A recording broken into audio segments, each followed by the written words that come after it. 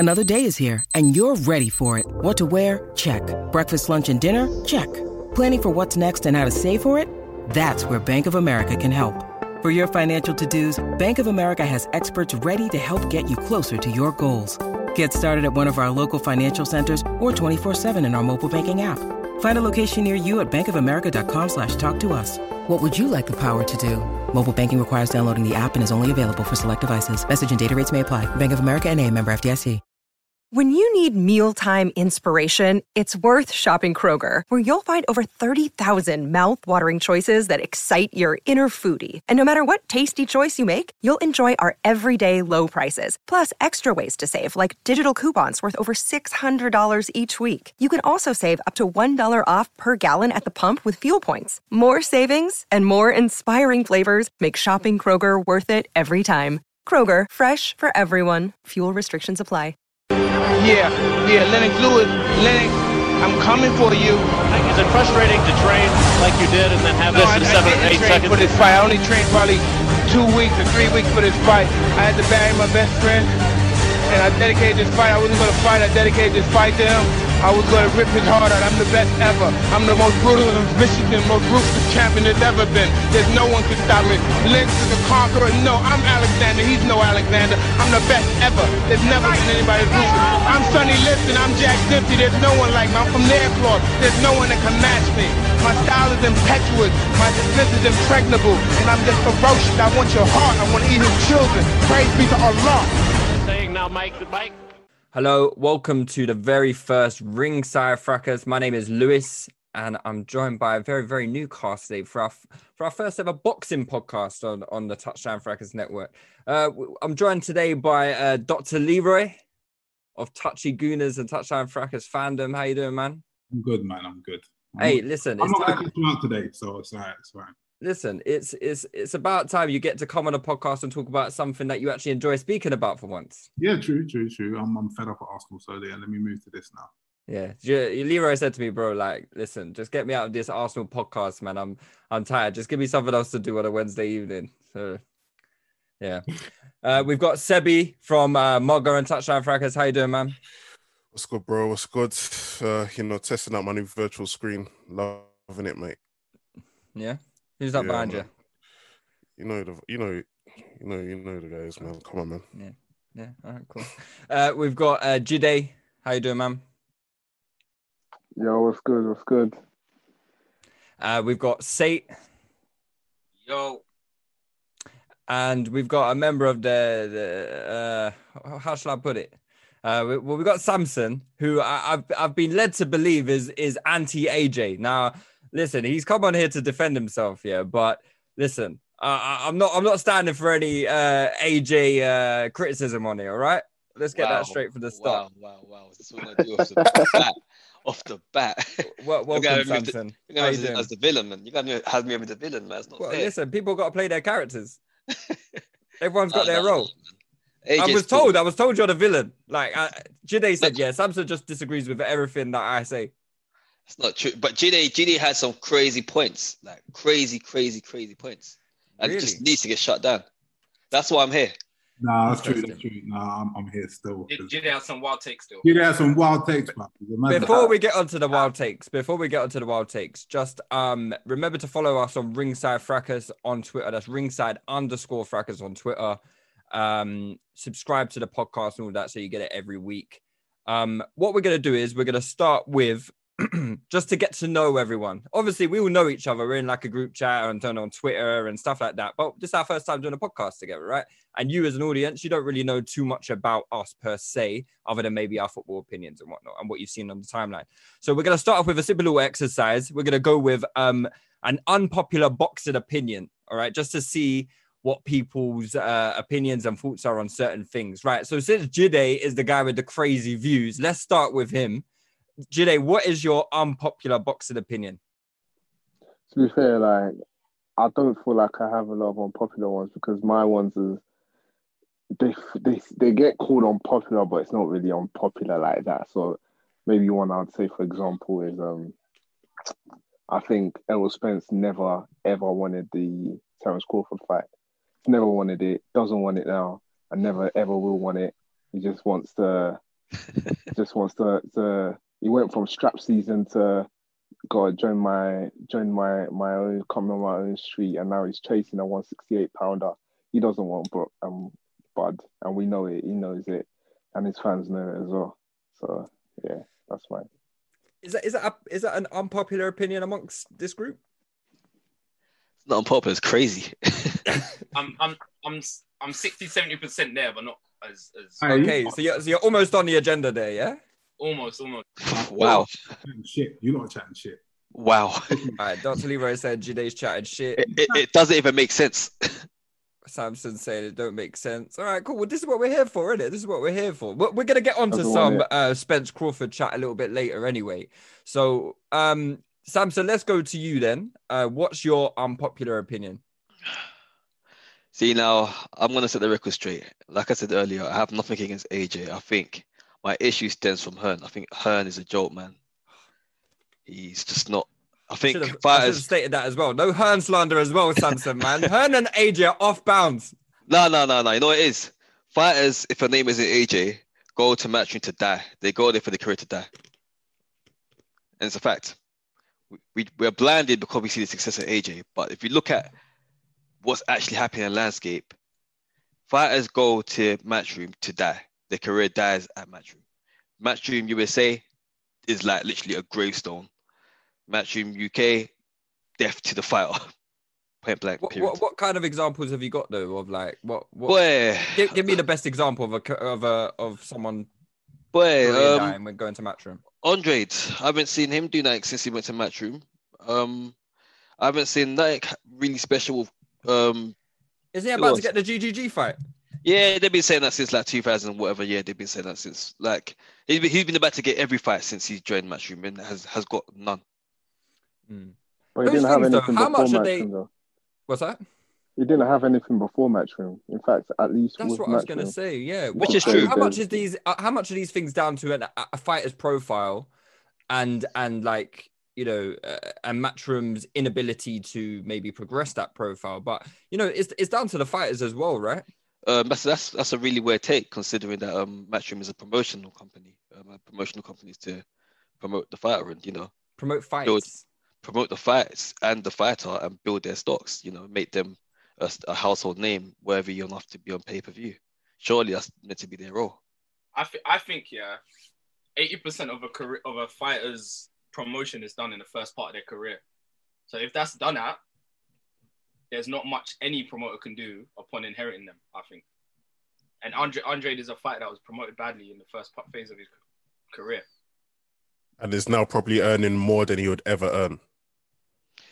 Yeah, agreed. But we're talking the monetary aspect. But in terms of actual career, his career has gone stagnant.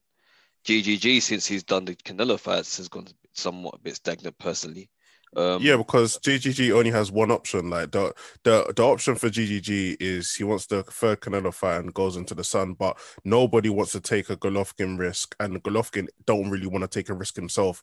Like he don't want to get knocked out by say like a Charlo or something like that, and then miss the big bag because he's retiring soon, isn't it? Do you know what I mean? So Golovkin is probably doing the best thing for himself, and he like people like Golovkin, same with like what's his name? Haney and them lot. Them man have sorted out their own deal. So they're like not even really promoted by Matchroom like that. Like it's just like, oh yeah, just put on the fights for me, but I'm gonna do my own thing. So that's more of them. Like Golovkin should be out there. I was gonna say Haney next. I was gonna say Haney is meant to be apparently on the same level as Davis, Lopez and co. But really and truly, Haney's probably got the lowest stocks. Yeah. Over Ryan Garcia, who personally I think is an Instagram fighter. It's the way they're structured. They're doing it, like especially Haney. Like they really want control, so they're basically own business and like kind of under Matchroom. Matchroom basically sets up everything for them, and they should be doing everything themselves. So for me, I feel like Haney, he definitely needs to take upon himself to do more to promote himself, but it's only so much someone like Eddie can do, because in regards to putting on the big fights, the money's there.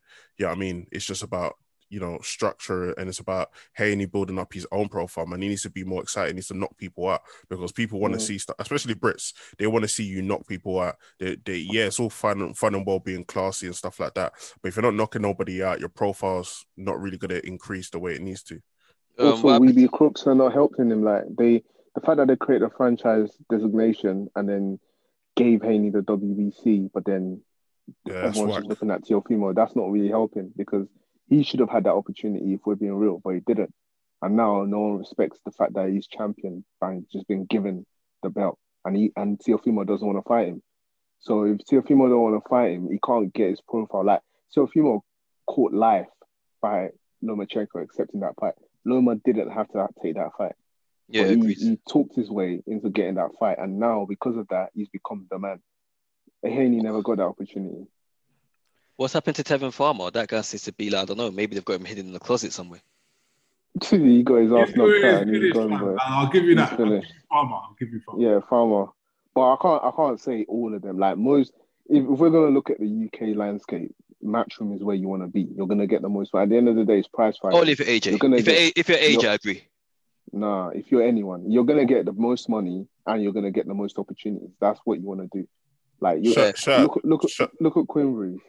Like what's going on there? Shout out MTK that shout out MTK. They're growing.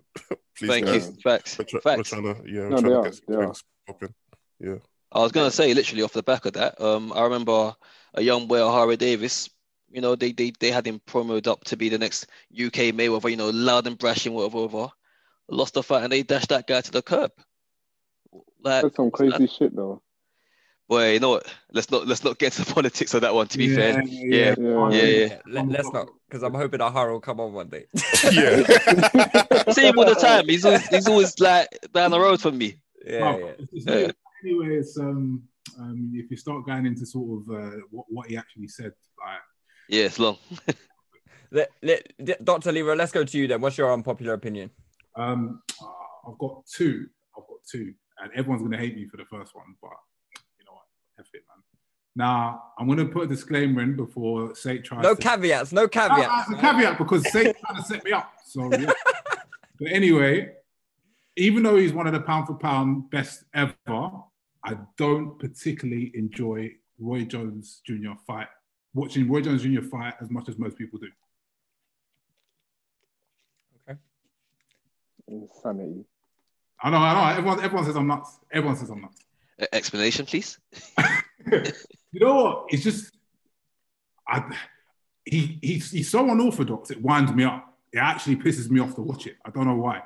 Because I'm thinking he's hitting people. I'm thinking you shouldn't be hitting people the way you're hitting people, and I don't know how you're hitting people the way you're hitting people, and they're just going over. Like it's a case where the reason he's so good is because he's such a freak of an athlete, and I feel that. If he wasn't such a freak of an athlete, he'd be washed.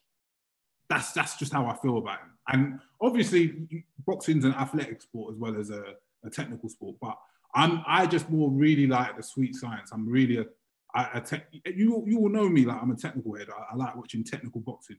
And he's just someone. I mean, obviously he's amazing. But I just don't really enjoy it that much. What's your second one?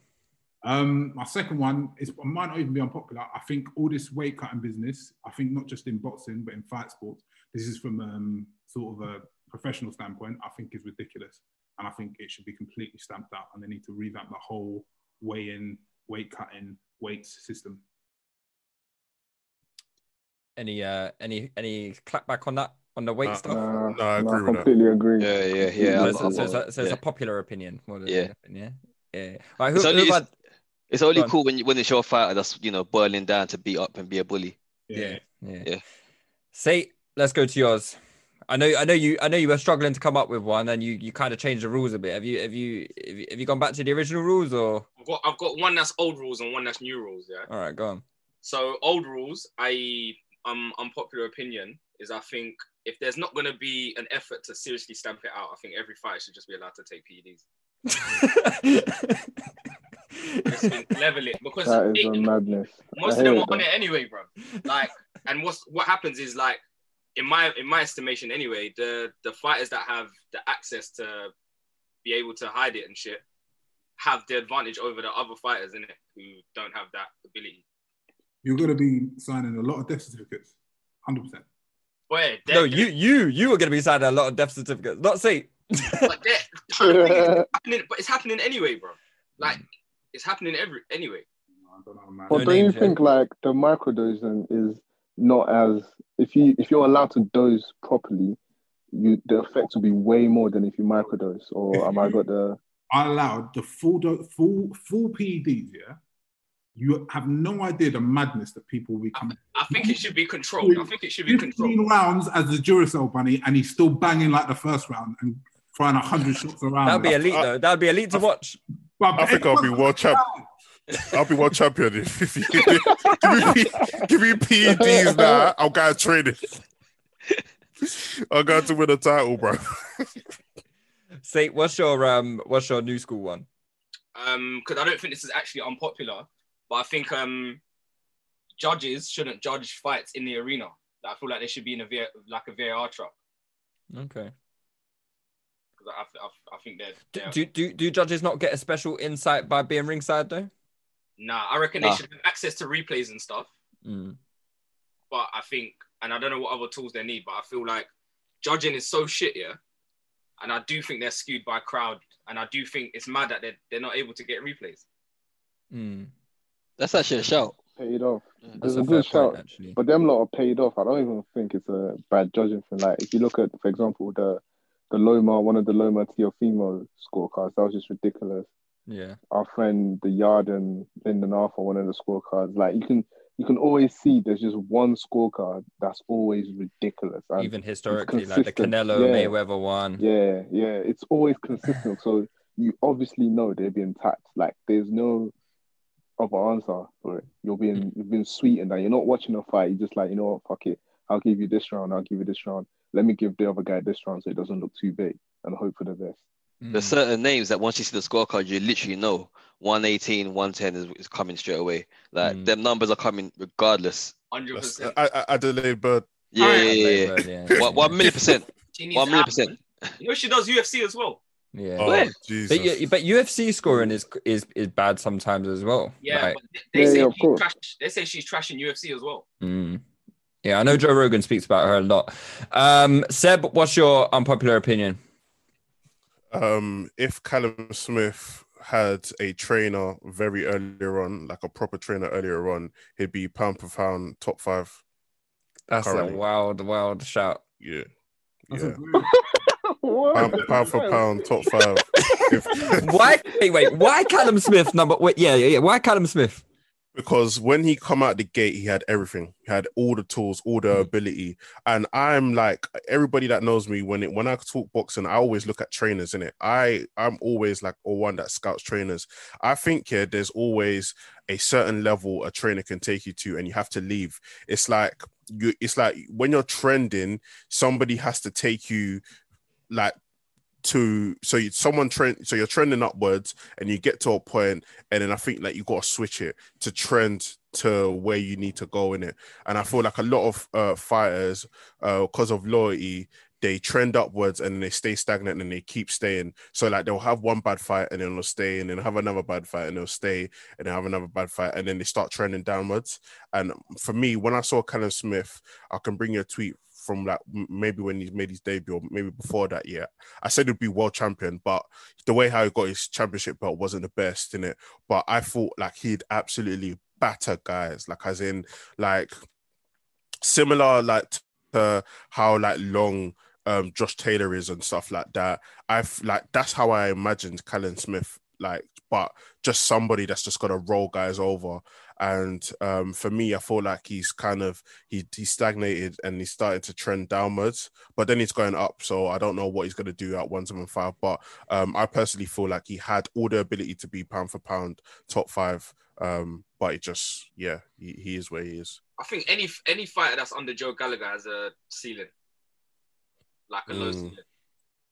All right, cool. I guess we'll finish with my one. My one, I think, is more of like a rule changey kind of thing. I don't know if it's unpopular, but I just hate the way boxing fights and fights in general are scored. like the fact that it's all done on like 9-10 when 9-10 basis and an 8-10 for like a knockdown or or like a really convincing round, which I don't think is even used that well.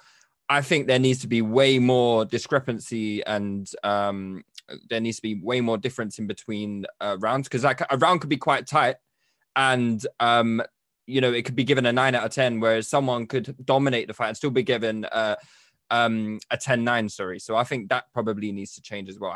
I hate the way boxing is scored, and it really pisses me off. But yeah, let's get on to some boxing stuff then.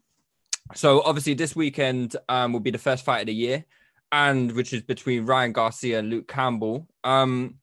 I was quite surprised going into this fight, and because I like to have a little look at the bookies odds and stuff like that to look for a bit of value in the market and whatnot. And I was surprised to see that Luke Campbell is like quite a substantial. Yeah, he's very long. He's quite a substantial underdog. Like he's 3.6 to win. Ryan Garcia is a heavy favorite. I know it's in America, which is probably gonna be a big advantage for Ryan Garcia. But Leroy, let's start with you. How do you see this fight going? And do you think Ryan Garcia is justified being a favorite? Because I know Samson's calling him a YouTube fighter. So yeah, I've always called him a YouTube fighter as well, because I've never really rated Ryan Garcia because he's always built up as a guy in the people who's talked about with Gervonta and that. I thought people like Gervonta would decapitate him. Like literally, I think it's I feel it's like no question. I don't think he should be in their stratosphere really. But I feel like I've been harsh on him because I went back and watched some of his amateur fights. I went back and watched some of his fights and his knockouts, etc. Like he's got some ability. Like he can box. He's a basic boxer. He's got very, very good speed. He's got good timing, and he's got some reasonable skills. Now he's got quite a lot of flaws, but I feel like he's way beneath that level of fighter. Now it depends on what kind of Luke Campbell we get mentally, because Luke Campbell, on ability, in my opinion, should win this fight, and that's why I was so surprised he was so long. And if he wins, he's making me a lot of money. So fingers crossed. But yeah, I see this fight being quite a close fight. I think it'd be quite competitive. If it's decent on the scorecards, he's going to win because it's a Golden Boy show. But I still think Luke Campbell's going to win. I'm just not convinced by the level of Ryan Garcia, despite his speed, despite some of his attributes. I'm just not convinced he's going to win. I don't really rate him that highly, to be honest with you. What would be Ryan Garcia's like main strength, do you think? Speed. He's got really good hand speed, and he's got decent timing, and he's got a lovely left hook, lovely counter left hook. But that's pretty much it, to be honest with you. Yeah. Samson, you called him a YouTube fighter. Is that like similarly echoing Leroy's thoughts on? Yeah. To be honest with you, I actually, like Leroy said, went back and actually went and checked some of the tapes previously to this fight coming now. I thought, you know what? I was even questioning how he's even got to the level where he's actually on a headline show. I'm genuinely confused as to how he's at this level. But to be fair to him, apparently he's done this thing like growing up through the ranks, like the amateur ranks. He's fought like Haney and stuff back in the day and stuff, which is actually surprising to me because I genuinely thought he just popped up from. You think it's an industry plant, yeah? Yeah. I genuinely thought it was just the fake videos he's got online, which some of them look edited and stuff, and that's basically pushed him to position purely because of his background and De La Hoya then picking that up as well, thinking as a marketing tool he's done a fantastic job. He's done it by himself in it, so fair play to him.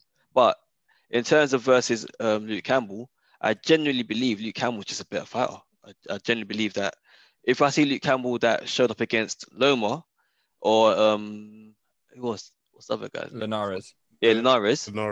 He beats Ryan Garcia. Ryan Garcia, as far as I'm concerned, I've seen him before in Amir Khan. He's got great hand speed, but he gets clocked and that's the end of it. It's like a budget version of Amir Khan. I don't even think he's as good as Amir Khan. Yeah, facts. I agree. Yeah. So I'll be very surprised if Ryan Garcia actually, is competitive to the point where, it's close, personally. Does anyone actually rate Ryan Garcia here? No. There's silence. I don't rate him. No, he's okay. He's okay. I don't think he's like amazing. He's okay. Like, as they said, he's got good hand speed. He doesn't do anything fantastically well, but he's got good left hook. He's got good timing. and his flaws are so bad. Like he leans back. Basically, because he's tall, I feel like that's one of the issues with tall guys. Because they're tall, they just lean too much, and that will get you clocked. So once he goes up the levels, he's gonna get his ass whooped personally, because I don't trust his chin. But again, he's not really been tested in regards to this fight. The reason why I feel like Luke Campbell's gonna lose no matter what is because to win, when it's a Golden Boy show and you're in America, you have to impose yourself. And Luke Campbell doesn't impose himself. Even in the fights he wins, he doesn't impose himself. Like, he's an Olympic medalist. He's a boxer, so he's going to try to outbox Ryan Garcia. And for me, Ryan Garcia is quick enough where the judges can justify giving him a shit decision. Like, Ryan Garcia doesn't need to land. He just needs to throw a flashy combination, land 1 out of 5, and you can get that round basically. So Luke Campbell needs to do what I don't think he can do to win, which is why I don't think he's going to win this. Well, I just thought, so you're basically saying you don't think Ryan Garcia is going to win the fight. You think that he's going to get a shit decision. Basically. Yeah, basically. That says it all, isn't it? The only thing I say in regards to this fight is Teofimo Lopez said something really cool. I think it was either Lopez or his dad, or actually both of them at the same time. Yeah. Basically saying that Campbell's so used to losing. Do you know what I mean? So mentally, like, he doesn't know if he's got it. Do you know what I'm trying to say? Because Teofimo was basically saying like somebody like Luke can't beat him, because Teofimo is basically saying, I've never lost. Yeah, I'm trying to say. And then maybe that could be like the same mentality in regards to Garcia. And also, I want to know how Luke Campbell's, like, if it does get tough, because again, my sentiments are the same as you guys. I don't really rate Ryan Garcia, but again, like, sometimes this could be like his opening party. You know what I mean? So if it does get tough for Luke Campbell and he's already lost and stuff like that, how is that going to affect Luke Campbell in the fight? On top of that, knowing that he needs to knock him out to get the win, yeah, how's that going to affect him? Because if it's like 9th round or 10th round, you need a win, and it's it's 50-50, how's that going to affect him? I think the mental aspect of it is the only thing that I'm concerned about. But I think he's improved. He's with my boy Shane McGuigan, one of my favorite trainers. He looks really, really good now. He's improved since the Linares fight. The Loma fight was really good, so he should win. But yeah, I just don't know if he'll get the decision. You're right, because boxing is a mental sport. It's like all about your mentality. Like, it's a massive component. But if I was Campbell, or if I was Campbell's trainer, I'd be going out there to beat him up. I'd be 100% going out there to beat him up. I would 100% be going out there to rough him up. And I think Campbell, if you look at his ability and what he's got, his man strength, he's 30-something years old, he should be able to go out there and do that. Just as you said, he should be able to go out there and impose himself. He should be able to go out there and stand in the middle of the ring. He should be able to go out there and beat him in the jabs, even though he's very quick. And he should be able to go out there and proper rough him up around that ring. But mentally, is he going to be able to do that? Is he going to be in a place where he's confident enough to impose himself like that? Because, like you say, because he's been on a bit of a losing streak at the moment, if he's not confident and he lets Ryan Garcia get into a nice little rhythm, throwing flurries and stuff like that, it could be like they said, it could be a points decision. So that's why I think we need to see what kind of Luke Campbell comes out mentally. You say about like losing streaks, and he's a bit of a nearly man, right? So like he's never won a world title before, has he, Luke Campbell? No, and he's always fallen short at the last hurdle. But some of those last hurdles have been like the creme de la creme. We're talking about Jorge Linares, Vasyl Lomachenko, and the other loss wasn't it the guy that he beat? Mendy, sorry, but he avenged that defeat, right? He won that. He won the rematch sometime later.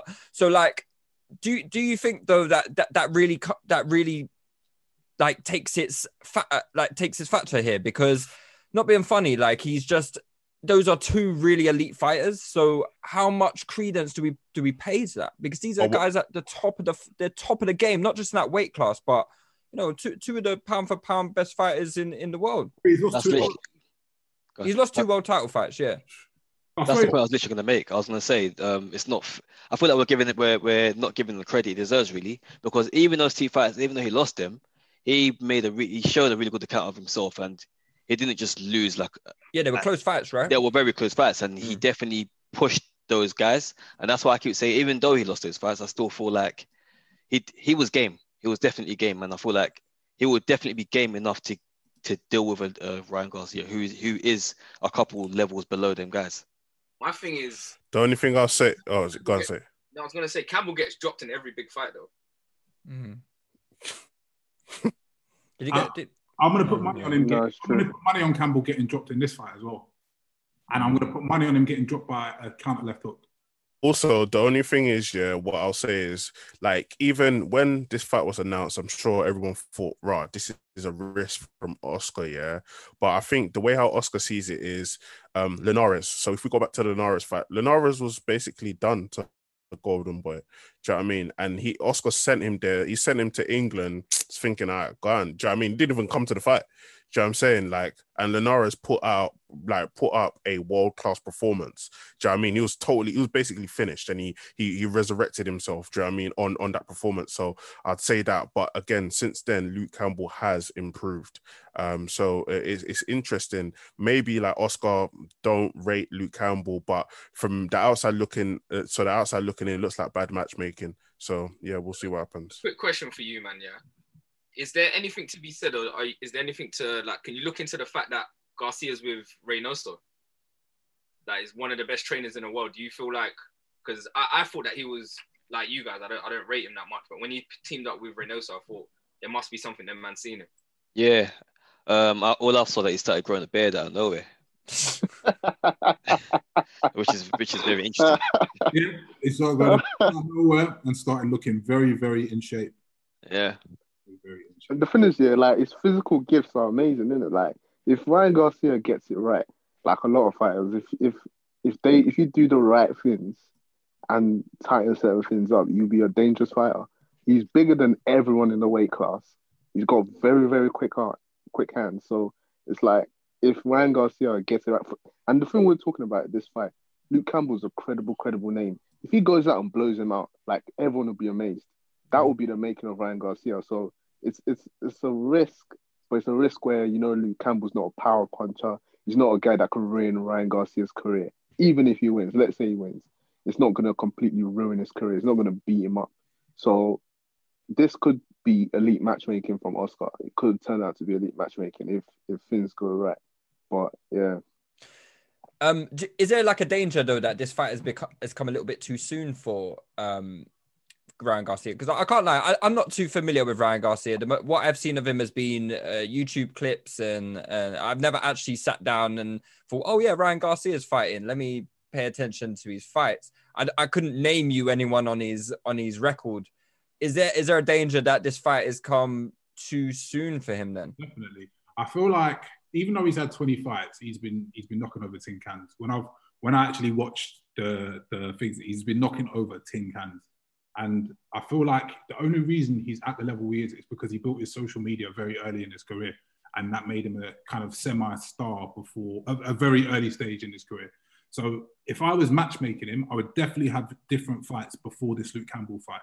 I'll definitely have some tough people in that before this Luke Campbell fight. However, he's got into himself where obviously people have their governing bodies, and Golden Boy have got himself into a great position in the WBC where he's got a final eliminator. Now, if you pull him out of the final eliminator, that looks very, very bad. That's bad for business. So he's got to fight Luke Campbell. What else are you going to do? Fair enough, man. All right, let's get on to some predictions then before we move on to the next topic. What are you thinking for this fight? Ryan Garcia points. Leroy? 4. I'm going for Luke Campbell on points. Samson? Yeah, Luke Campbell points. Seb? Can I just add? I can't believe I can't believe Garcia's had 20 fights. I'm shocked by that. Yeah, 20 fights. I thought he had like 10. Let me double check. Yeah, it's 20 fights. He's 22 years old. Wow. He's fighting like once a month, though, isn't it? Yeah, but he's knocking over. He's knocking over Binman, bro. He's knocking over the guy that came to do Fonseca was calm though. Fonseca was a good opponent, I think. Yeah. I see people outside Dagenham East Station cut that he's fighting. So, Samson, what did you say? Points. Points. Yeah, Campbell. Seb. I think Campbell gets robbed, so I think Garcia's gonna win somehow. Jide. Garcia, UD. Yeah, I think Garcia might. I think Garcia's gonna get it, but I think I just wonder. Yeah, sometimes these British fighters they go to America, they start freezing, man.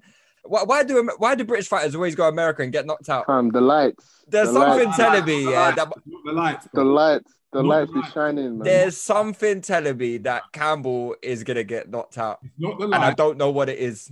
Generally, was one of the things I was thinking about. My unpopular opinion is I feel that us as British fight fans, we love our fighters and we overrate a lot of our fighters. I feel that they're not the level a lot of the time we think they are when they go over there, and then they just get shown levels and they get slapped up. Mayweather versus Hatton. I was thinking that as well. That's a bad boy example. I may or may not have. Man. Sorry, but yeah, I just feel like Khan's another one, to be fair. America is a very, very deep country. Like, there's bare talent out there. So, like, if you look at, say, a British man who's gone to Olympian, an amazing achievement, to get through the American Olympic trials alone, even if you get to the final and lose, it's mad. A boxer, you are. Yeah.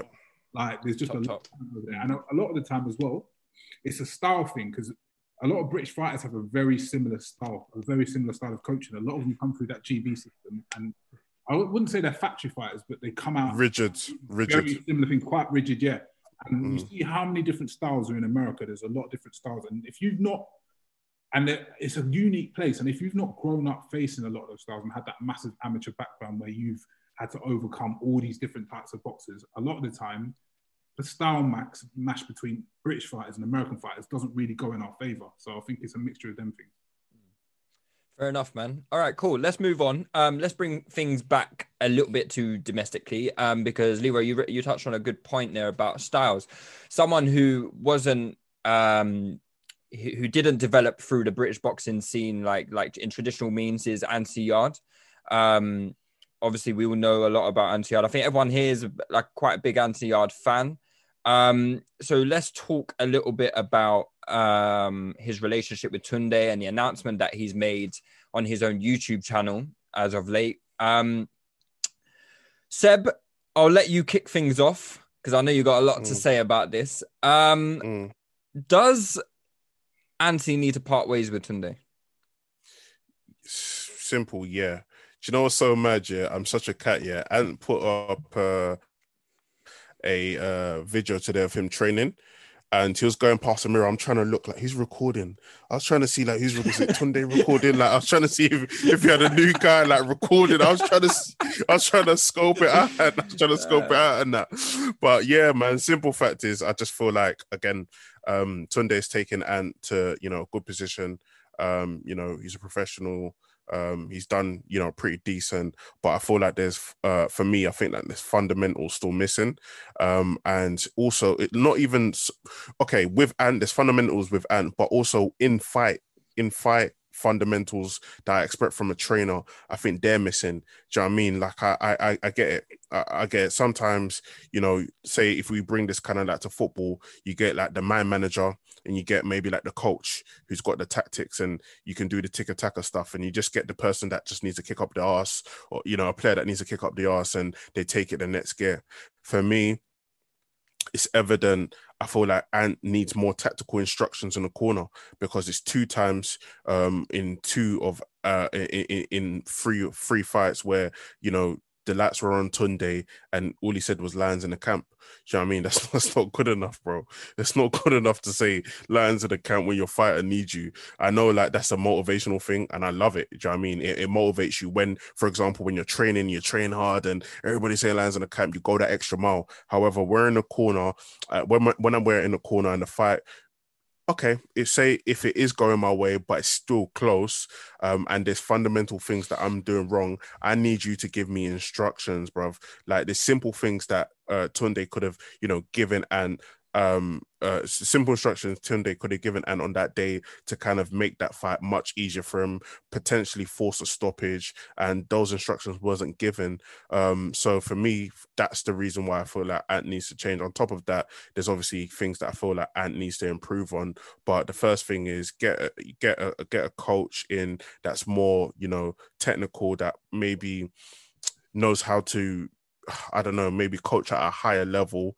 Again, no offense to Tunde, and let's just see where you can go, man. Because again, you've only got one life, and you know you've tried, but for me, it's time for a change. Fair enough. Is anyone here that thinks that Anthony should persevere with Tunde, or maybe like an alternative? Maybe instead of getting rid of Tunde, because I think Seb touched on a good point there. It's like you get different coaches, you get different trainers with different styles who can add. Liverpool drew, yeah. Who can add different things, and I just wonder: is there an argument to be made that you can add someone to the team rather than replacing? I agree that with that. I see that Yardi by nature he's a loyal guy, so you can see out of that loyalty, he's gonna struggle to get rid of Tunde. So I think maybe the addition and have Tunde's role repurposed might be more successful just to keep him in the camp. From a personal level, I don't personally like Tunde as a trainer. I think he's quite basic, to be honest, and I think he's very limited, and it's limited in the sense of experience as well. And I don't know, maybe because I've happened to grow up around some of these people, so I've seen the way Tunde's behaved. I feel like Tunde is a bit of he wants the lamb, like he wants to shine probably more than the fight, more than the fight. He wants to be a name himself, like a bit of a profile. I don't know how far back I can really go, but I remember when he had a fighter, which was his nephew, Otto Davis. Yeah, he had him. Yeah, he had him. Sick. He was sick. He was meant to be Mayweather. Yeah. Like he was literally meant to be Mayweather. He had him. He had O'Hara Davis. Yeah. And then he had Yard. Yeah. Them days, he didn't really give Yard and Davis too much light. He only cared about his nephew, and it was all about his nephew. And I remember I used to go around Peacock gyms them times. So it was literally all set up for it's me as the uncle and my nephew. We're basically we're doing the Floyd and Roger thing here. This is what we're on. And I've got a couple of fighters that just hang around the gym. And then obviously he's been unable to continue his career, and then he went to Davis. Unfortunately, Davis decided to part ways, and that's when Yard kind of got the spotlight.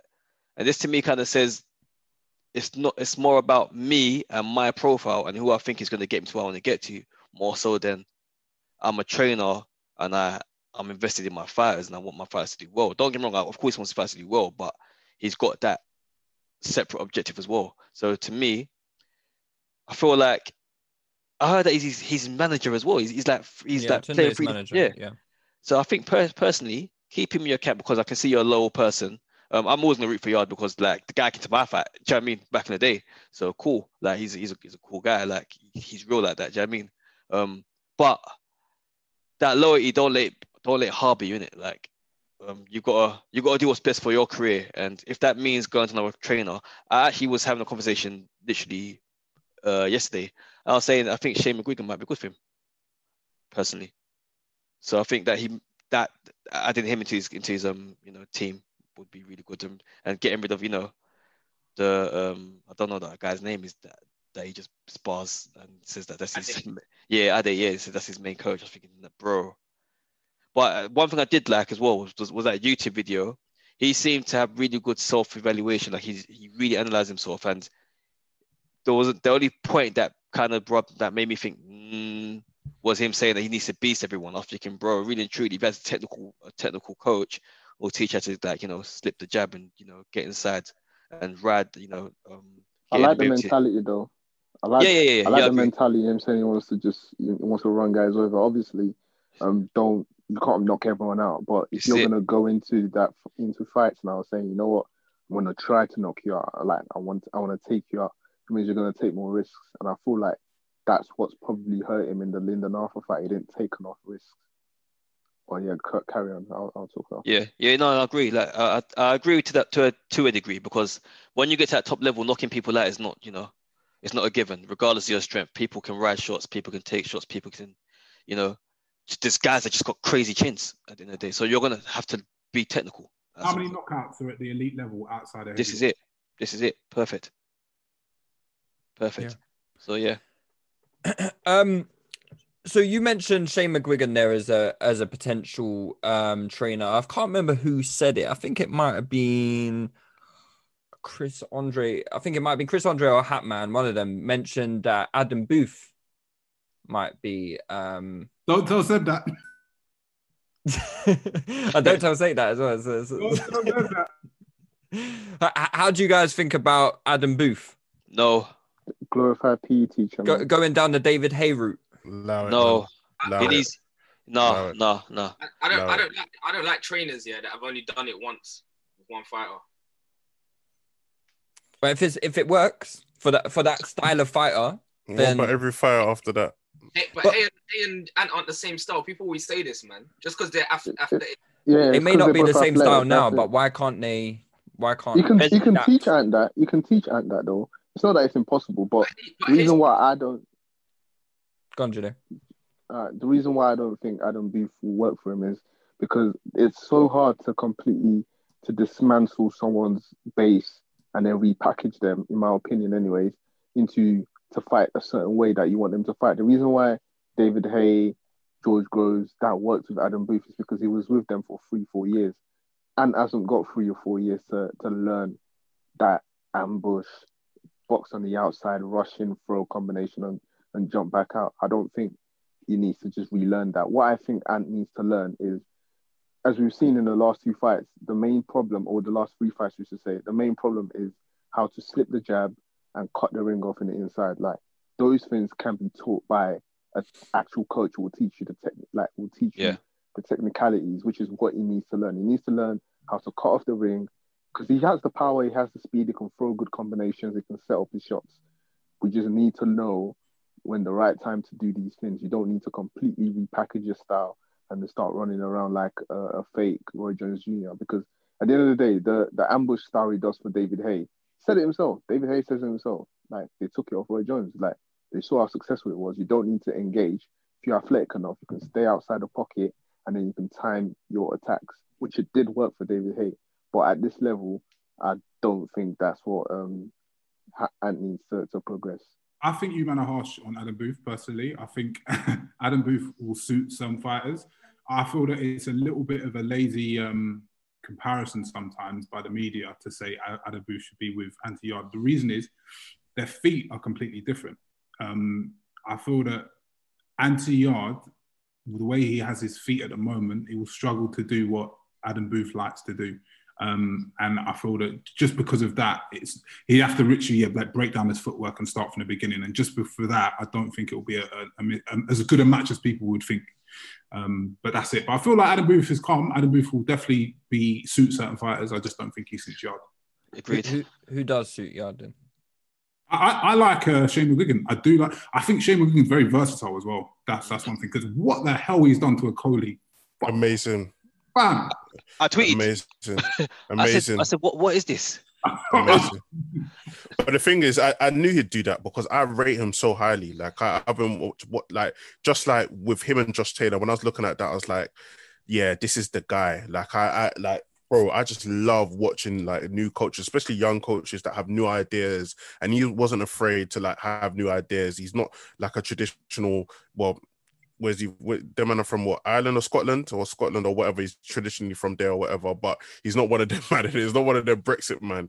He's got sauce, you know what I'm saying, which is really, really cool, man. It's quite refreshing to see. I think, personally, I feel like there's loads of coaches that Ant would do well with in America. Do you know what I mean? I don't want him to be fight in America because that's a graveyard in itself, but I feel like he should be based with an American coach and work on that, and then obviously fly back and fight here. Don't know how that works, so I don't know if the coach comes here or whatever, and then also I feel like Ant should live in the gym and have that coach, and I feel like he'll be world champ. Just another thing, because Lewis, you were saying about the point of bringing in another coach with Tunde. I've never liked that principle. Too many cooks, and we can get into that when we talk about Joshua. When you've got too many people who are...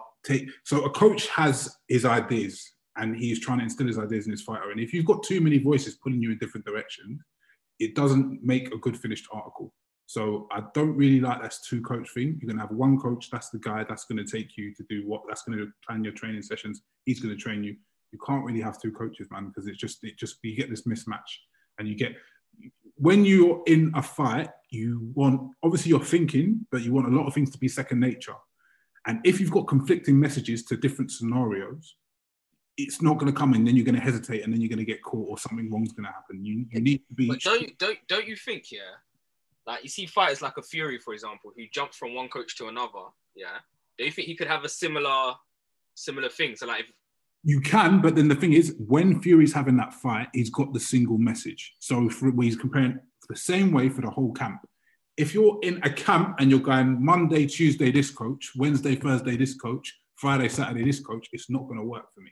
It's just, there's too much conflicting messages. So in that fight, all you've been training for, all the sparring you're doing, you've got conflicting messages going on. It just doesn't make sense. Fair enough. And I feel like Fury is the wrong example as well. It's different. And I also feel like Fury is not the best example. Like he's a boxing savant. Like he's learned all these things, like the Sugar Hill style and stuff, the comps. He learned that. He's been doing that. He's been there at the camp. They've taught him that. Do you know what I mean? So it's not like he just all of a sudden developed this style overnight. You know, he's had that base. And he went from a guy who was scared of Wilder. He sussed out Wilder and thought, you know what, I need someone who's gonna make me. I can actually work on attacking. I can work on certain things with him. So, and like I said, Fury can do so many things. He can switch, he can box, he can fight. He's just different, isn't it? So he's different from a yard who needs to be taught certain things. He needs to learn a lot. Do you know what I mean? So. Fair enough. Let's move on to the next topic then, because Jide, you spoke in your opening gambit about Spence ducking Crawford and. So you're of the opinion that fight is never going to happen, or do you think that somewhere along the line Spence is going to be forced to take that fight? I hope he's forced to take that fight. I want that fight to happen. I envision another Khan Brook situation. I see this Ducker who went from strap season. He went from man down. This happens. All these PBC guys. Remember Keith Thurman? When Keith Thurman was coming up and chasing Mayweather, it was the same thing. It was headhunting everyone, belt chasing. Then he wants to fight this, wants to fight that, he wants to fight that, he wants to unify all the belts. That's what he was saying. And then once he got the belts and got his nice, beautiful wife in Nepal and, was chilling, he no longer wanted it. So obviously for Spence, it's a bit different. So with him, he gave Crawford a bunch of stipulations to make the fight happen, right? He said, first things first, you need to get a belt, because that time Crawford had no belt. It was a contender in welterweight. So he went and got the WBO. Yeah, got the WBO. That's one. So Crawford said, "Yo, I got a belt now. Let's fight." He's like, "No, you got to come over to this side of the street." That's completely stupid. Like, you don't need to do that to make a fight. But whatever. That's another stipulation he put out there. Then time goes by. He goes, he hasn't fought anybody. Crawford went and fought. Obviously, these names he should have beaten, but he stopped them. He stopped them in good fashion. He stopped everyone who's fought at welterweight. He stopped. And although we can say, yeah, they're all past their prime, they're still good fighters. And he fought them and he stopped them. That's not happening. We need to make it 70-30. Listen, there's a thing called pricing yourself out of a fight. You're only talking about 70-30 when you do not want to make a fight happen. And he's saying 70-30. Like when he said 60-40, I could ride with that, innit? Like whatever. Obviously, I don't think he's that much of an A-side where he can dictate those sort of things. But let's say he does. You know what? For me as a boxing fan, because I want that fight to happen, I could say, you know what, Crawford, stop tweaking in it, accept 60-40, beat him up. Then when you have your rematch, you can ask for more. Do you get what I mean? Like a lot of fighters have done it. Mayweather's done it. Everyone's done that. So I believe in your ability to the point where I feel like you should take 60-40. But when you're talking about 70-30 and saying on your own post-fight press conference, why is he here? Why is he at my fight? Why is he watching me fight? I'm not worried about him. Why is he worried about me? But then you have the goal to go to the Canelo fight. Someone else who's on the other side of the street. The guy loves talking about street politics, but Canelo is the complete opposite side of the street, and he's also like 3 weight divisions above you, and you're out here talking about, you'd love to fight him at 160. Like, what are you talking about? You know the fight everyone wants to see. You know everyone wants to see the undisputed, or no, it's not even undisputed. Everyone wants to see Crawford versus Spence. That is this generation's Mayweather versus Pacquiao. That is what everyone wants to see. You know that, and you're making every single excuse. You'll keep widening the goalpost, and people are out here telling me he wants that fight. He doesn't want that fight because my boy will slap his head silly, beat him up, beat the crap out of him, and he knows it. Let me bring he knows it. Let me bring Samson in because he's shaking his head profusely over there, man. And so is Leroy, to be fair. I can't believe the narrative you just spun there. First of all, that 70-30 was said in context of a larger sentence. The full sentence was Terence Crawford has to come off his high horse and accept 60-40 or 70-30 or whatever we're going to give him. All he's done was solidify, I'm the A side, and you need to stop talking about all this 50-50 or 60-40 my way because it's not going to run. And that was it. So stop gaslighting, bro. Stop it, please. That's not gaslighting. Yeah. That's not, and secondly, secondly. So since like I don't like to do this whole opinion and putting assumptions in there. I'll go with facts. Yeah. The facts are since Crawford has been at 147. Yeah. His fights has been a Jeff Horn. Yeah, I'm not going to comment on Jeff Horn's ability. We've got Benavidez, who basically was one-legged. We've got a Amir Khan, who has been washed. I can't even say the guy's surname, but the machine in it. The machine who dropped Crawford, yeah. And Kell Brook, who basically has no eyes. Yeah. Errol Spence, in the meantime, has just come off fighting Danny Garcia after a horrific car crash. Yeah. Prior to that, fought a Porter. Yeah. And prior to that, he fought Lamont. There you go, Lamont Peterson. Yeah, he's gone from back-to-back titles, top opposition in his weight class, whereas the other guy who's hiding behind the top right banner, knowing full well he was safe when he re-signed with Bob Arum. He knew when he did that move, yeah, he was not going to fight anyone of any substance. He knew that. Since I like Crawford, the thing is, people make this whole Spence versus Crawford is making people think I don't like Crawford. I've rated Crawford from time. I've been shouting this guy's name from when the guy had dreads. So this guy is a serious guy. But at 147, I'm sorry, bro. You ain't stacking over here. You ain't making any real claims to say that I'm a top guy at this weight. Right now, after the same narrative you said about 70-30, do you understand that right now his mandatory is Porter, and he just offered Porter 1M and gave Kell Brook 2 M's. Yep. I already said go on face Porter because if you do that, your stocks rise because it's a very credible opponent. Why are you scared, bro? What's going on here? How can you be scared? Come on, that's ridiculous. Porter's a mandatory. If Porter really wants to fight, he knows what he has to do. Enforce the mandatory. It's not that deep. Why does he have to do that? Why does he have to do that? Because he's the mandatory. Why is Crawford not running at that fight? Crawford says he wants. We know the fight Crawford's chasing. Like, you know what? Yeah, we don't need to pretend. Like you said, you're going off facts. He's fought. Yes, he's fought Garcia. But what did these men have to do to earn that fight? They did nothing. They didn't have to do anything to earn at 10 past 10. And you know that. Yeah. At 10 past 10 on the 30th of December, I'm telling you now, Crawford's next fight will be a Lopez or Loma because they're under top rank. Top rank fighters fight top rank fights. That's it. PBC fighters fight PBC fighters. That you're not making any point. That's a narrative. Let me bring Say into the conversation. They fight in house. They don't like going out. Crawford's last few fights weren't top rank fighters though. Bro, they weren't top rank fighters. They were people that basically had to take the money because they haven't got a check. They weren't top fighters. They weren't top rank fighters though. But my thing is, why are you pushing the idea of Crawford fighting Porter? Like, don't you want to see unification? Of course I do. I definitely do want to see that. But what I'm saying is, if that fight doesn't happen, yeah, please take on your mandatory next. I don't want to see you take on any other fighter that is not a worthy opponent for you to be a 147 apparent top name, yeah, which I do think Crawford is a special fighter. I'm not disputing that, but special fighters have to have the right opposition. You know, it takes two to dance at the end of the day in boxing. But why was that not the case with Mikey Garcia then? Tell him, ask him. What did Mikey Garcia do at 147? Nothing. He ain't done nothing at 147. So how come why did he deserve the fight? Because he didn't deserve the fight. The only reason. Well, no one complained about it though. This is the thing, right? Because Jide's main thing is always like, we're fans, we're not promoters.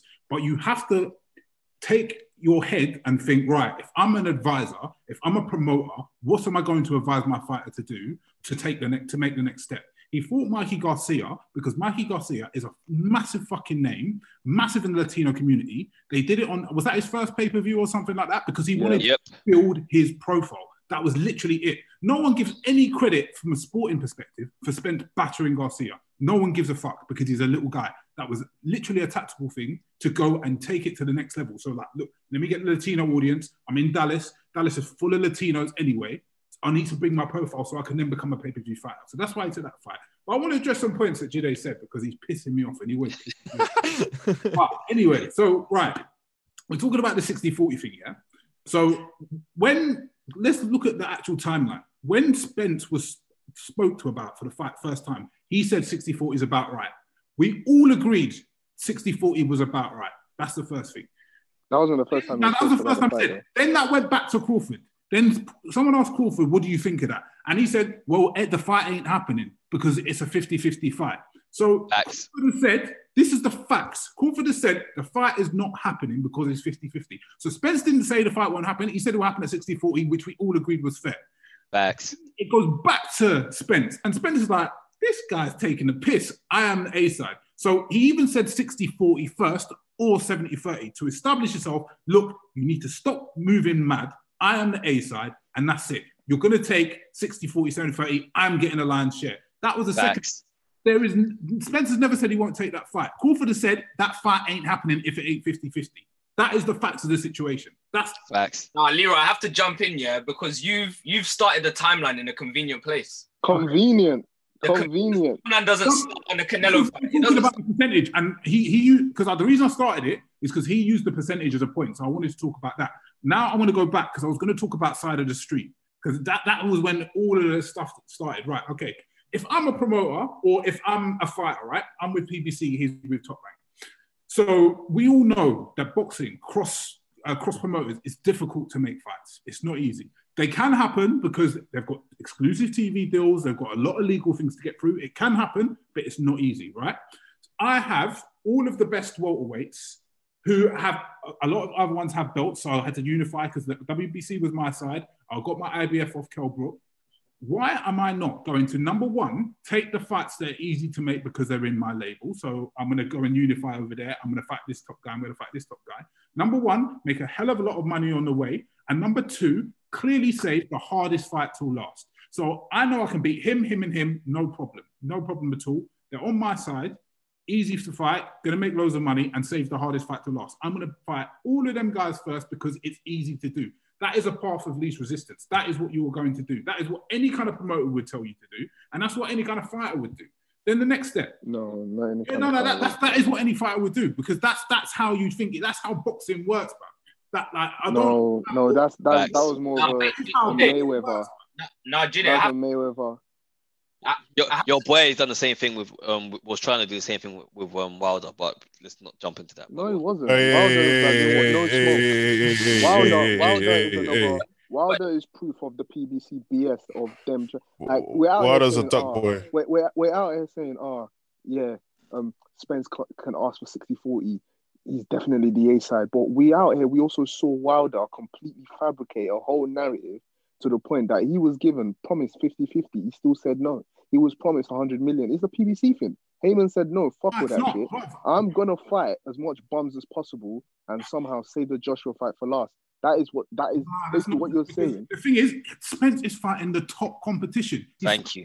Because the best guy, he's fighting the best. That is what any sensible manager will do for their fighter. But we know. When you wrote back your fighters fight, when you wrote back your fighters thing, you say, right, you're going to fight them, and them, and I'm going to unify. And the other reason he's doing that is exactly what's happened.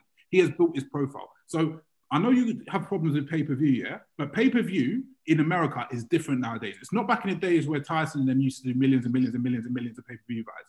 Nowadays, 200K is a good pay-per-view. Apart from Canelo and apart from the heavyweight. Why is that? Because he is the only one who, no one generates more pay-per-view than him. He generates more than Javonta. He generates more than everyone else. And because he's had these fights against these big names, he's built his name to the point now, when it comes to the money fight, he gets the lion's share. And that's Al Heyman. That is how you do. That's how you build a fighter. That's how you advise a fighter. Just done 12K seats in the pandemic. I don't disagree with Leroy. Yeah, I think that course is a very logical and it makes sense. Yeah, but I think that enhances the point, right? It just enhances and makes it clear to me that that's the given route. Because when Terence and Errol bucked backstage, I can't remember what fight it was, and Terence asked Spence what's happening? Like, what's Al saying? They had their route mapped out, which is similar to what Leroy just described. But if that's the case, then say that. And if that's the case, then the only outcome or the only thing I can think of is we are not fighting you now. We're fighting you later, which means to me that the ball's in Errol's court. Errol's is the reason why the fight's not happening now, because they have this path already etched out. Facts. So in my mind, what are we talking about here? If we take 60-40, if that happens. Yeah, exactly. So it wouldn't have happened before he fought Garcia because he still had that fight. It wouldn't happen before he unified with Sean Porter. Now he's actually fought them. So now the only sensible thing is you either take the Pacquiao fight because you know you're going to get 20 million instead of 3 mil, or 20 million instead of 5 mil, or 20 million instead of 10 mil, which is fine. And you become an instant overnight legend because you beat Pacquiao. He's never getting the Pacquiao fight. We know that. But that's what I would be advising him to try and chase. If he doesn't get that, then take Crawford. And you take Crawford. And if you do Crawford at 60-40 and you can't get the Pacquiao fight, I guarantee that happens next. And he's not scared or running scared. He took the sensible route, which just makes complete sense from a boxing perspective if you know what boxing management's about. Not from a boxing perspective. No, it took the sense. It's a boxing. Yeah. As a businessman, it's a business. That's the right. But that's how boxing. But we're fans. You want the best fights. We want the best fights. We want the best fights when we want them. Partly why the reason a part reason why 200K is such a good thing now is because the sport is dying. The sport is dying because we're not getting the fights we want, and that's just a fact. I agree. That's just reality. He's not a fan. He is a boxer, and he's got a manager who's a boxing manager. So you have to, when you understand people's decisions, you have to go in their shoes and see what is sensible from their perspective. No, I can understand it. I don't agree with it. I want AJ when he was just starting out. I wanted him to fight Fury in his 5th fight. That's stupid. That's a stupid thing. But that's common. That's an exaggeration. To do from a boxing perspective. Come on, bro. That's an exaggeration. Let's blood. Let's move on. Last word. But anyway, carry on. Let's move on because I think we've beat that fucking topic to death, and we can return to it at a later date. Yeah. Can I just add before we move on? One day the ducker will grow some balls, man. Can't wait. Let me just add, Spence absolutely ruins Crawford. Yeah, man. We love that. Hopefully he does, man. He can fight Canelo. Me and Julia got this long-time bet. I've screenshot it since 2015. Yeah. Favorites. I will spend your money. on something. And I'll spend your money and I'll bring what I bought to your house. Hey, run me in that bet, please. Run me in that bet. That's easy money. He's definitely going to smoke Crawford if he keeps leaving it. Boy. Let's move on to the next topic. Trying to age him. It is quite frustrating though that obviously these big fights that we're kind of being robbed as. And I understand Jide's point as from the fan perspective, we want to see the big fights, right? We want to see these big fights. And I understand obviously another fight that we want to see is AJ and Fury. Probably more likely to happen. Because people are involved. It ain't happening. It ain't happening for a while. You don't think AJ Fury is happening? No, don't let Interesting, because I think that's happening. Sky Sports are running the narrative and they proper setting it up. He's fighting Usyk next. You really hate Eddie, don't you? Bro, I've seen this over and over again, and I just see the public get fooled over and over again with the same play. Like who though? Eddie's been doing this from day dot. He's been running this narrative about certain fighters. Like who though? Like who? Like AJ's. Let's put it this way. There's 3 main heavyweight fighters. Yeah. AJ's fought none of them. but he's managed to keep his stocks high because of great matchmaking. Don't get twisted. No, as much as I dislike Eddie, if I was an active boxer, please get me Eddie Hearn because he keeps me the safest fights and creates safest fights. I said what I said. I said what I said. Ludicrous. AJ's got the best. AJ's got the best CV in boxing. The best CV, but he hasn't faced the most dangerous fights. But that's not his fault. Regardless, he hasn't faced the most dangerous fights. But he's got the best CV. So, like I said, if I was an active boxer, I would absolutely need a Eddie Hearn to navigate my career, to get me a world title from Charles Martins of the world. Please. I thought earlier on in the podcast, you were saying, don't go Eddie Hearn, your career stagnate. So which one is it? No. I said, if your name isn't AJ, then your career is finished. But if your name is AJ, and I would pray that I could do the same marketing, to come up with the same, perfect image, so I've marketed perfectly, so that Eddie's like, yeah, this guy's gonna make me some money. I'm gonna get a couple more APs of this guy, because once you can do that, Eddie's into you, innit? He's got you. And if I was an active boxer, please, Eddie Hearn, get me those world title shots, that are safe, and I'll have no issues, or I shouldn't lose until I meet. So just a quick question, When Leroy was talking about Errol Spence's path, you were nodding your head. So what's the difference between Errol Spence's matchmaking and path to AJ's in your estimation? Errol Spence wants all the smoke, clearly. No, but when Leroy said these are winnable fights, the reason why he should take them is because they're on the same side of the street as him and they're all winnable fights. What's the difference between that? I genuinely believe Porter was more of a risk to Errol Spence, and Garcia maybe not so much, but at the time, some of the fights that Spence has got into at the time were seen as credible, dangerous fights. I've never seen AJ in a fight that I thought this guy is probably going to lose. There's a chance of him losing. I've never seen AJ in a fight I thought, this is long. Bro, so wait, what fight? What? In the heavyweight division, bro. And do you think if a Wilder had the last 10 fights that AJ had, are they not risky? Like, are they? Would it be unbeaten? I don't think Wilder loses. I can't lie to you. I generally don't. I don't. I'm being dead serious. He loses against one of them. At the timing of the fights when AJ took him, bro. He loses against Klitschko. Wilder is not losing to no Charles Martin. It's not happening. Don't lie. But you chose the weakest opponent there. You chose the weakest opponent there. Bro, I'm always going to use Charles Martin because I can't believe that Charles Martin gets brought up as a name as I've got a world title. No. He shouldn't be brought up. But you can bring up people like Povetkin. You can bring up people like Klitschko, Parker. All of these guys. Klitschko. You know what? I wish that I took screenshots. Even Dillian White. He fought Dillian White after 15 fights. Bro, in all fairness, that's one fight I actually did think I went to that fight and I thought that was actually a proper competitive, potential loss fight, could lose fight. But outside of that, bro, I can't lie to you. AJ versus Klitschko, I think people, because they like AJ, they get emotive and their emotions, it clouds their judgment to a degree. When AJ versus Klitschko was made, AJ was supposed to run through Klitschko in 5 rounds. That was the narrative. No, he wasn't. Yes, he was. No, he wasn't. Are you? Wait. Let me land. The odds was heavily in AJ's favor. Klitschko had just sat in his ass for 2 years. No, not 2. It wasn't 2. It was 2 years. It was 2 years. He sat in his ass for 2 years. And off the back of that, he had just lost to Fury. AJ was meant to run through him in 5 rounds. That was the narrative. The fight was a great. Say something about that Klitschko fight. The fight was a great fight. I was pumped up when AJ went through that fight and I was gassed he won. But I didn't forget that you wasn't supposed to be in this predicament against Klitschko. That was the best Klitschko. That was the best. Oh yeah, you.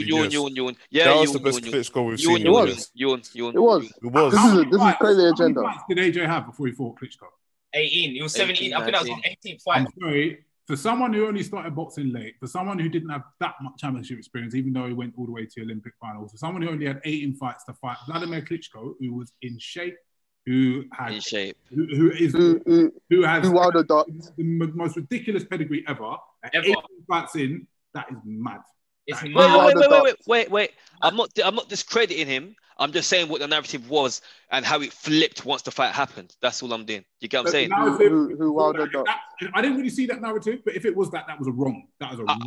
I genuinely wish I could. If I had time, you know what? I'm gonna set myself homework to go and try and find the papers. I wouldn't be surprised if that was a narrative, but like don't forget, it's the British fans. Well, we're boxing people, innit?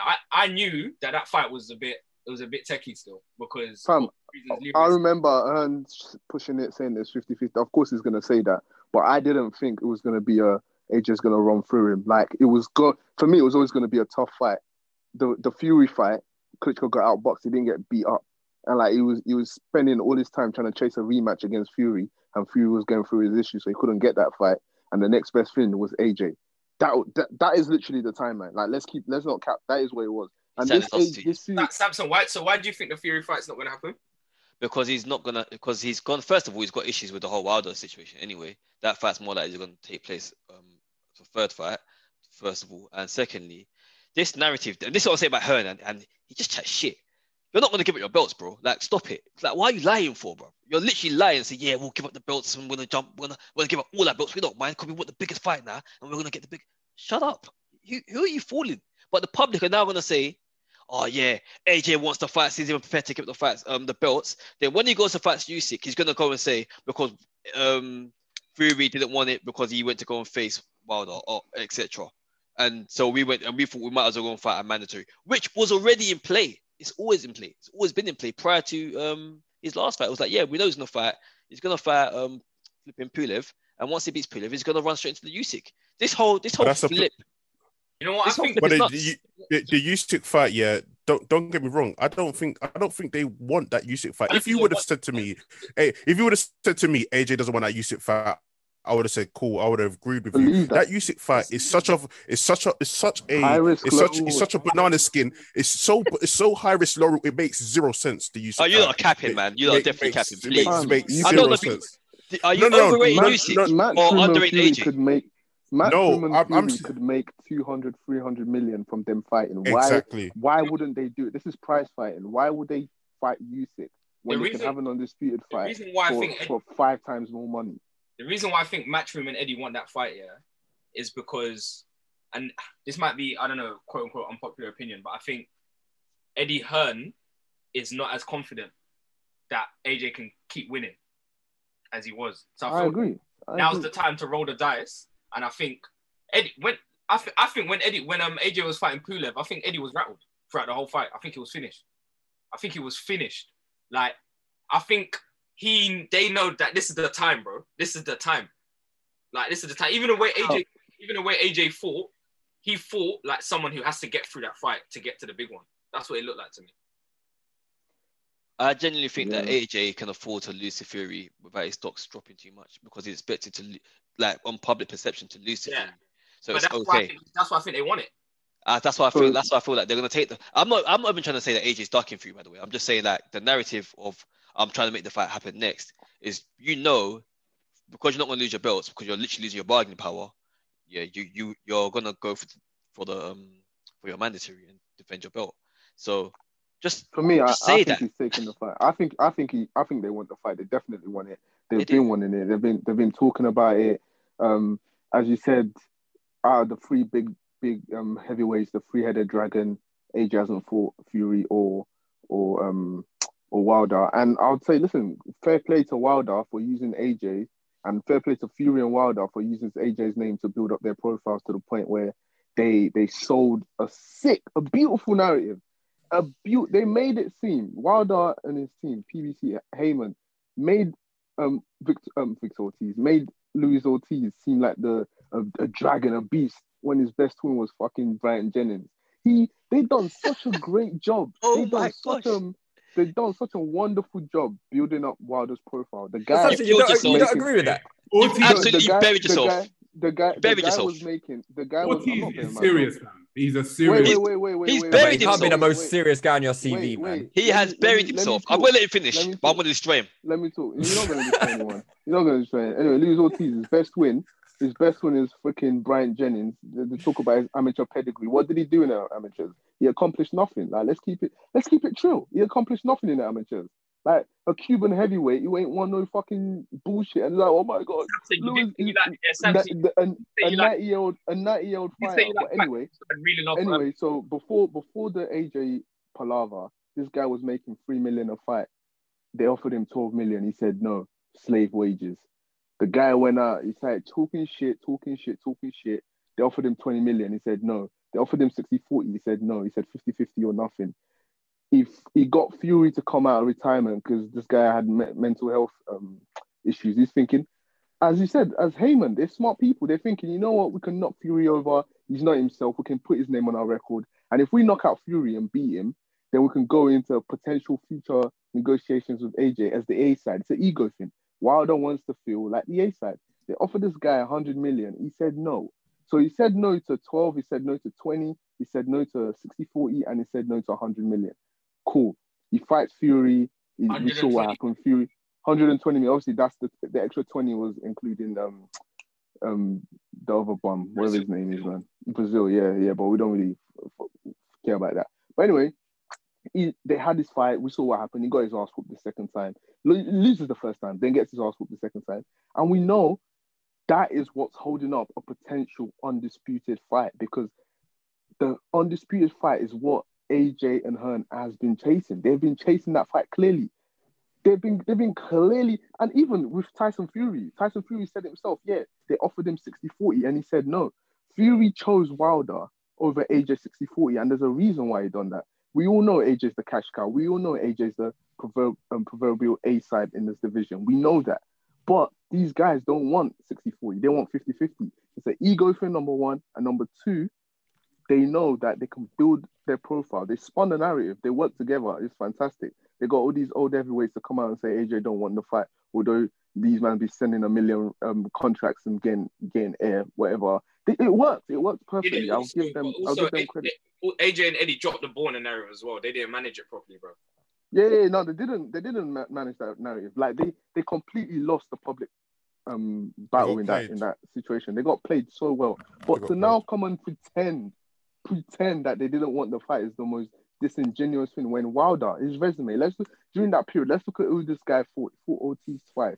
He fought fucking Brazil. Brazil. What was that other guy's name, man? Molina. Gerald Washington. Yeah. Look at Molina. Yeah. Look at the Spilker. These are the so-called big bad wolves that my man's fighting. While AJ's out here fighting Parker, he's out here fighting Povetkin, he's out here fighting Takam, he's out here fighting Lou. He's fighting live heavyweights. While my man Wilder is fighting bums, and Fury also fighting bums. The thing about Fury is that Fury is so lucky. He is the people's champ. Like, he's that guy that can fight anyone he wants in between big fights, and it's a and gift. He gets away with it, and can chuck it on pay-per-view as well. And he can do it. He gets away with it. It's beautiful for him. And you know what? I ain't mad at it, because one thing I like about Fury is when we know he's a fighting man, he will fight regardless. He takes on the top challenges. He will fight. But Fury fights bums in the interim. But he takes on the top challenges. Yeah. I'm sure he does. But he fights bums. Like, he fights freaking. He takes on the top challenges. Pianeta. Imagine if AJ fought Pianeta. You'd love it. You'd be chatting the most shit. And that sounded like he takes on the top challenges. Oh my God, Pianeta. Why is he fighting that guy? That's what you'd be on. And we both know that. Like, we both know that. I'm not biting. At least he takes the top AJ, narrative, you know. No. He just fights the biggest. You can't hate on Fury, man. No. He takes the biggest fights. He takes the biggest fight. But he doesn't. Yeah, but he doesn't fight the top challenges. He doesn't fight the top 10 guys. You need. If you're a top 1 heavyweight, you need all of your fights to be top 10 heavyweights. That's taking. Yeah. He doesn't do that. Yeah. Facts. He doesn't do that. Yeah, I don't know. Like, his record since beating Derek Chisora, is it's dead. Imagine. It's dead. At the time, Derek Chisora was actually a risky fight. Oh, there you go. So Derek that was a long time ago. Let's not forget. Let's not. I feel like 2014 or 15, wasn't it? Yeah. There we go. Come on, allow it, man. At the time, that was a proper top. That was a proper top challenge. Still, he was meant to fight here as well. And he beat Klitschko in his back home. He was at the time. He was at the time. He was. But Klitschko was he's meant to run. But either way, you know what? You mentioned something about Luis Ortiz, yeah. And you know what? This is where I'm saying I hate Eddie Hearn, yeah. Even though This is why I don't like Eddie Hearn. Even though as a fan, yeah, I don't like Eddie Hearn because I see what you're doing. I see how you're spinning this year, but you chat shit. I'm not spinning. Okay, anything. look. Like, In 2017, after he faced, you know what? Thank God for the internet, innit? You can't lie, man. Yeah, of course. Anthony Joshua gets yet another mandatory challenge thrown at him. IBF and WBA World Heavyweight Champion Anthony Joshua has been ordered to take the mandatory challenge against Luis Ortiz next. Why did that fight happen? That would have been great for your stocks here to say at that point in time you have taken on a top challenge, a proper opposition that we think, can potentially skin you. Wait, when are we talking about? This was 2017. He was his mandatory. You know what Eddie Hearn done? He done the maddest move I've ever, like one of the maddest moves I've seen. He signed him. He signed Luis Ortiz and said, "Yeah, you're gonna get the fight." And my man had him fight. What's this guy's name?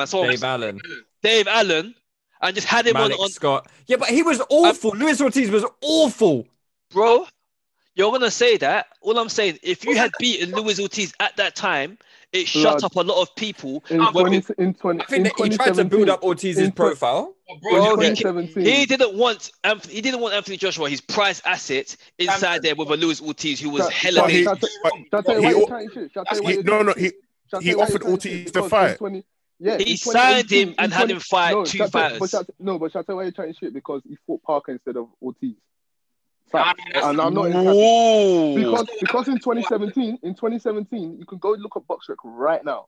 In 2017, his last fight was Klitschko. No, that's not what happened. That's not what happened. It was Takam, bro. He fought. Listen. He fought Klitschko in what's it called? In about April 2017. He fought Takam at the end of the year because he was meant to fight Pulev. And Pulev ducked out. And Pulev ducked out the fight. The IBF got called first. So the IBF got called, and then Pulev ducked out the fight, and then they fought Takam as a replacement. Because he quit the WBA, and then they fought Parker. The WBA couldn't have just won it against Klitschko. But regardless, we know for a fact that my man said no to 8 million. We know for a fact Ortiz ducked AJ. We know for a fact. Whoa. His team. Did his team not come out and say? He did. You're talking about recently. I'm talking about 2017 when it would have mattered. 2017. He chose the IBF got called first, and that's a fact. Bro, he ducked him. Eddie Hearn, Protection Hearn, came in and said, my asset is not losing for nothing. On my balance sheet, I need AJ as an asset. I can't afford to have this guy lose this fight against Ortiz. And if he had beat Ortiz, I would not be able to speak on this. And by the way, I keep saying I like AJ, and I don't mind the way his career. Sound like you fucking like him, mate. No, come on, man. I'm just saying. I'm actually as a boxing fan. I'm annoyed that he hasn't fought certain fights at certain times, and the fact he hasn't taken the biggest challenge. Although he has the best resume. But if from a boxing perspective, he has been managed absolutely perfectly, apart from the slip up with flipping Ruiz, which none of us saw coming. Do you know what I mean? I'm surprised you don't love AJ the way you love Floyd. Then. What do you mean? You know what I mean, bro. What do you mean? Did Floyd take all the fights to the right time? You're talking about lineal weight. Did Floyd take all the fights to the right time? Yes or no? We're talking about. When you're talking about Floyd, to me, I look at it. There's two halves that guy's career. A PBF cannot be spoke on. It's a myth. And you talk about old man, we know that. Who was out here getting paid and still beat all the top challenges in his weight class. No. You can't chat to him. And how dare you disrespect him and put AJ's name in the same sentence? We know he didn't fight all the guys at the right time, though. We just know that. We're talking about a lineal champion in several weight classes who literally go on his box record. I think he's got like 20 world champions he's beaten. Don't do that, bro. That's disrespectful. We know he didn't fight the guys at the right time. I know Samson's triggers, man. Yeah, that one on my chest is burning. The reason why, but we know he didn't. Like, he didn't fight Mosley at the right time. Go on, say. Mosley, I know you don't watch boxing. Come on, you know I do. You definitely know. I know you don't. You just skim through it. You look at highlights on YouTube. That's what you do. Sure, of course. Because if you watch, for you to say Mosley is mad. Mosley was meant to fight Mayweather. Mayweather was chasing him, and Mosley said he's got a toothache. He can't take the fight. Don't do that, bro. I'm gonna give you facts. I would do that. When they were lightweights, Mosley didn't fight Floyd. Mayweather was chasing him. Don't do that, bro. I know that, but then when I tell you that AJ's chasing certain man, you're like, nah, man, you should have fought IBF mandatory. That didn't get caught first. You should have fought the WBA. Should have chased Ortiz. When we know the timeline, the way you're applying nuance to Floyd Mayweather, you refuse to apply the nuance to how dare you? How dare you? How are you doing this? Facts. I'm doing this because you're talking about somebody who has fought everyone in his weight class. He fought them versus someone who hasn't fought the two names that. I'm a Floyd fan. He didn't fight everyone in his weight class. We know he didn't. God. He didn't. He didn't fight. He didn't fight Paul Williams, and he didn't fight Margarito. Oh, wow. You know that. No, but that's facts. Why didn't he fight Paul Williams? Was a welterweight champion. Paul Williams was a welterweight champion. Why didn't he fight Paul Williams? He was retired at that period. I can't lie. That was the first time he retired the money. We know. But bro, you know that. We know that. Listen, wait, when was that? We're applying nuance for Floyd Mayweather, rightfully so. Money. But like I said, PBF and Money Mayweather are two different fighters. We're not applying that same nuance to certain other. Just taking it back to AJ though, and just to wrap things up a little bit. Who agrees with Samson and thinks that fight doesn't get made this year? It 100% gets made for me. I think it does. It gets made. I think the bigger threat is Corona, not Wilder. Yeah, I was going to say that. That's a shout. Yeah, that's a shout. But hopefully, Dr. Leroy's all going to be done by April, right? Well, I need to get out these vaccines. I need to keep getting out these vaccines, but we'll get there soon. All right, let's call things a day there. I think it's been an eventful pod. Can I just add in? Can I just add in? Go on. Saying that Mayweather fought De La Hoya and took I think 70-30. You know. Just putting it out there, like, you know, certain fighters are saying that. But Oscar makes about 50 million a fight, innit? Like, we cannot compare Oscar fucking De La Hoya. I'm just saying certain fighters understood their level and took the fight. 200,000 pay-per-views you're trying to compare to Oscar De La Hoya. I'm just saying certain fighters took the fight, innit? Certain fighters understood their position and took the fight. That's all I'm saying. Man. That's all I'm saying. You can accept 70-30 when my man will bless you. Him giving you 30% is giving you about 20 million. That's him blessing you. I wanted to fight Spence for 50 bags. You know what I mean? Like, bro, bounce back load. He wants to fight for a bounce back load, bro. No, come on. Apparently, Crawford can't fill a room with his own family right now, bro. It's peak, bro. Yeah. But listen, tell Spence to get in the ring with him, innit? That's what I'm saying. On that note, we'll call it a day. We need to go into Judo's opinions on weight jumping, because he chats so much shit, and I want him exposed. Next episode. Yeah, next episode we'll do that. Because I'm not having next pod. Listen, you're just mad that Loma got exposed, man. Hey, bro, I'm not. The thing is, I hear it, man. You're gonna ask Canelo to go and fight a Crowley if he wins. That's what you're going to do. I will get it. I can't lie. Canelo win. Canelo wins. That guy's unbeatable. Yeah, hey, it's true. We didn't even touch on Canelo, but next episode, man. We've done a lot today. Guys, thank you for joining me. Follow us on ringside_fracas on Twitter. Give us your thoughts on the podcast, any opinions, any feedback would be much appreciated. And we'll see you next week. Take it easy, lads. That's up. Yeah, Lennox Lewis. Lennox, I'm coming for you. Is it frustrating to train like you did and then have this in 7 or 8 seconds? For this fight, I only trained probably 2 weeks or 3 weeks for this fight. I had to bury my best friend. And I dedicated this fight. I wasn't going to fight. I dedicated this fight to him. I was going to rip his heart out. I'm the best ever. I'm the most brutal and vicious and most ruthless champion there's ever been. There's no one can stop me. Lennox is a conqueror. No, I'm Alexander. He's no Alexander. I'm the best ever. There's never been anybody ruthless. I'm Sonny Liston. I'm Jack Dempsey. There's no one like me. I'm from their club. There's no one that can match me. My style is impetuous. My defense is impregnable. And I'm just ferocious. I want your heart. I want to eat his children. Praise be to Allah. Saying now, Mike. Sports Social Podcast Network.